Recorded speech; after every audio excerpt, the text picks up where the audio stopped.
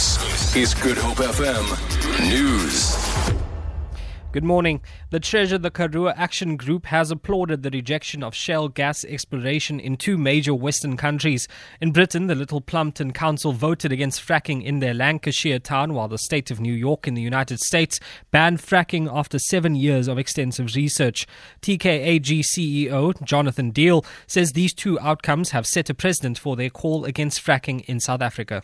New York State, for instance, which is a state that has got more than 10 million people in it, after a 7-year investigation with scientists and everybody involved, they have taken the step of banning fracking.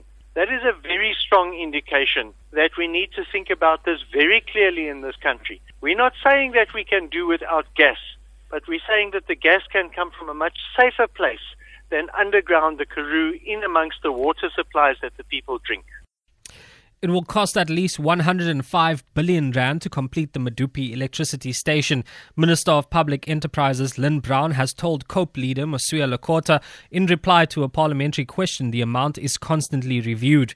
Lekota says independent analysts have determined that Medupi will come with a 300 billion rand price tag, 10 times as much as the original amount. Brown says the most recent review of the costs is undergoing internal governance scrutiny. A taxi operator taking part in a joint venture with the City of Cape Town to improve public transport says he's learning skills to improve his business in a professional manner. 90 taxi operators from Mitchells Plain and Khayelitsha are being trained at the University of Cape Town in business development.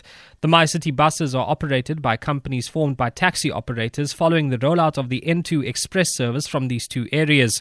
Malton Oppold has been a taxi operator for more than 20 years.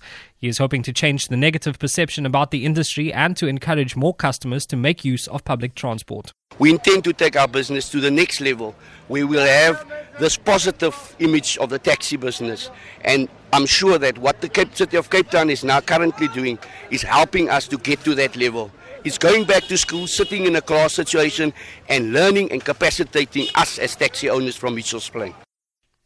The president of Nigeria has condemned the latest wave of killings by Boko Haram militants. He's also called for a more effective international coalition against the militants.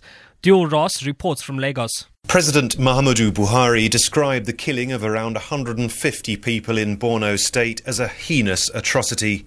He said they were the last desperate acts of fleeing agents of terrorism and stressed the need to speed up the deployment of a regional military force. Boko Haram has intensified its attacks this week, rounding up and killing civilians in remote villages of Borno State.